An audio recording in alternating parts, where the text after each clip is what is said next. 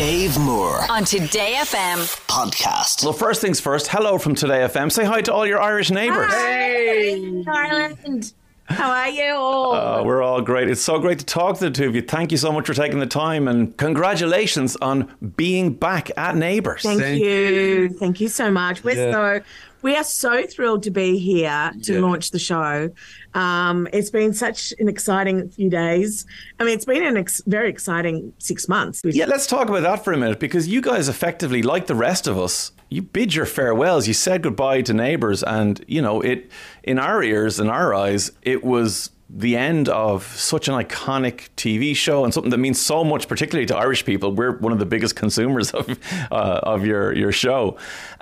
But then you had to deal with the fact that, well, hang on a second, maybe it's not all over. How was that adjustment? Oh, it was a real emotional roller coaster. It's been a massive roller coaster. That must have been really hard. Yeah, look, it was really hard last year. I'm not going to lie. It was really, really hard. We were told at the beginning of the year that the show was ending in June. So, you know, we still had to get to that finishing line. And it was... what a finale, by the way. Yeah, well, thank you. And, you know, Jason Herbison, our executive producer, really wanted to go out with a bang. He really wanted to make it big, you know. And you know what? He did such a bloody good job that we brought back so many viewers, old viewers. I think it really sort of helped bring the show back. But yeah, it was hard. It was really hard. But we did it, and we got to the end, and we said goodbye, and it was like burying a loved one, but then them knocking on the door a few days later or a few weeks later, a few months later, and going, hello, I'm back.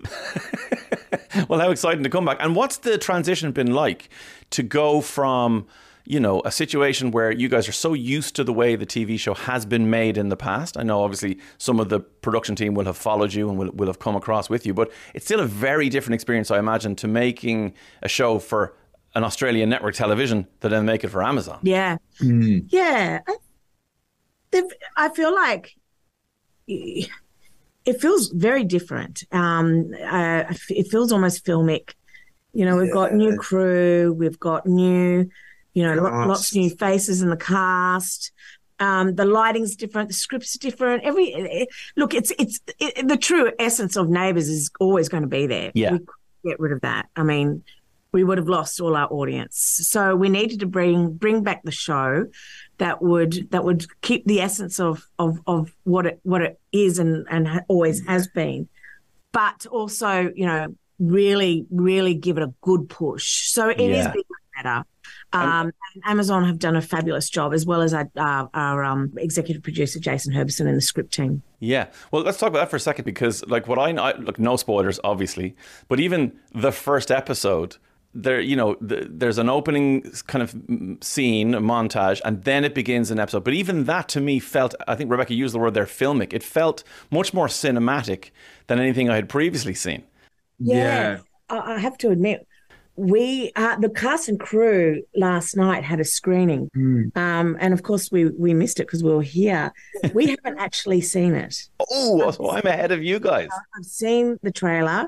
I've seen little grabs here and there, but none of it was graded. Oh, well, let me tell you. Let me spoil it for you and just tell you, it looks absolutely amazing.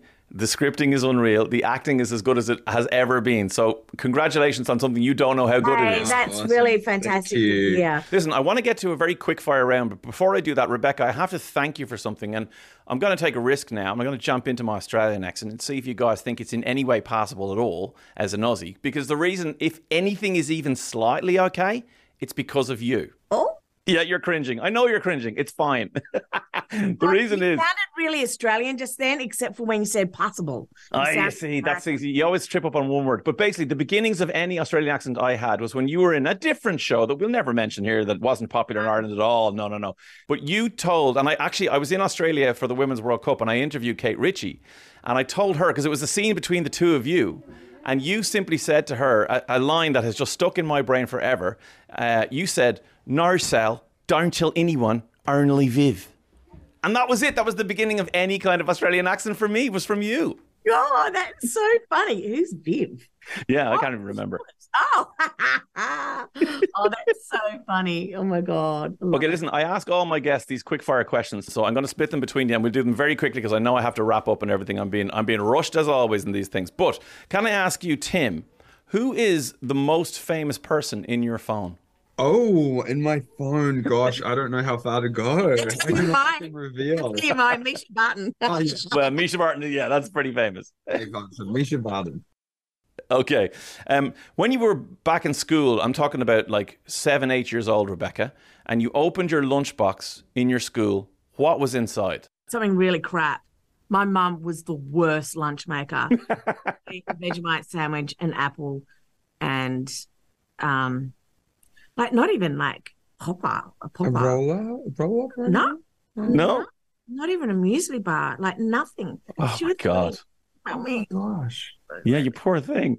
Tim, who would you like beside you in a zombie apocalypse? You don't even have to know them. Oh, in a zombie apocalypse, maybe Will Ferrell or The Rock? I don't know.